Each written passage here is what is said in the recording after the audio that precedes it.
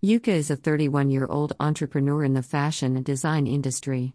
She got into the industry after working for 5 years in another company where she was an employee.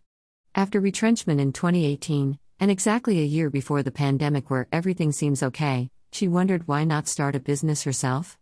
She had known the ins and outs of the craft, was talented, and could not afford to let the opportunity slip through her hands. In any case, it was her last straw as she had ran out of choices. So she would do anything to make sure it was successful. She did the thing most people do when they're under the pressure and mercies of life. Yuka took her life savings and invested them in her business, ever so hopeful that it would pick up. She set up an online store and a physical one to maximize on each type of customer. With business, she understood, you needed to cover all the bases if you wanted to increase your chances of success. Setting up both a physical and online store meant that she would pay rent and maintenance fee for her shop. She was also paying to have advertisements of her online shop to get boosted on Instagram and Facebook. It was a heavy investment.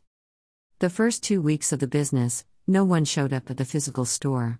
The online one also had visitors asking for prices and inquiring on other things, but no one really got to the checkout stage. It was devastating, but she held her head high knowing that business required patience. Over the 3rd and 4th week, the visits and check-ins on the stores started dwindling significantly. This is where the panicking began because she had put her best foot forward. She would see people purchasing clothes in other stores, but for some reason, hers just never picked.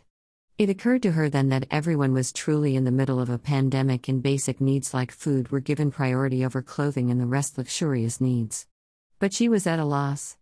Her life savings were near depleted, she had no source of income, and there seemed to be no way out of it rather than salvage what was left. She did not like the idea of looking for formal employment again. Sending resumes to different companies was a taxing job, and the industries giving jobs in fashion and design were scarce. Yuka knew there and then that she had to cast her net wider. She could do more than fashion and design to hold the fort for her. So she scoured the internet for jobs that anyone could do and sent out her applications. It was not what she wanted, but when life gives you lemons, you make lemonade out of it and brave the heat.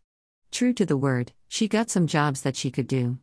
The pay was not as good, but it was better than nothing. She figured then that she would do this till she got back on her feet and chase her dreams afterwards. For now, she needed to survive. While survival mode was not pretty, it was where she was at and she had to make do with what she got.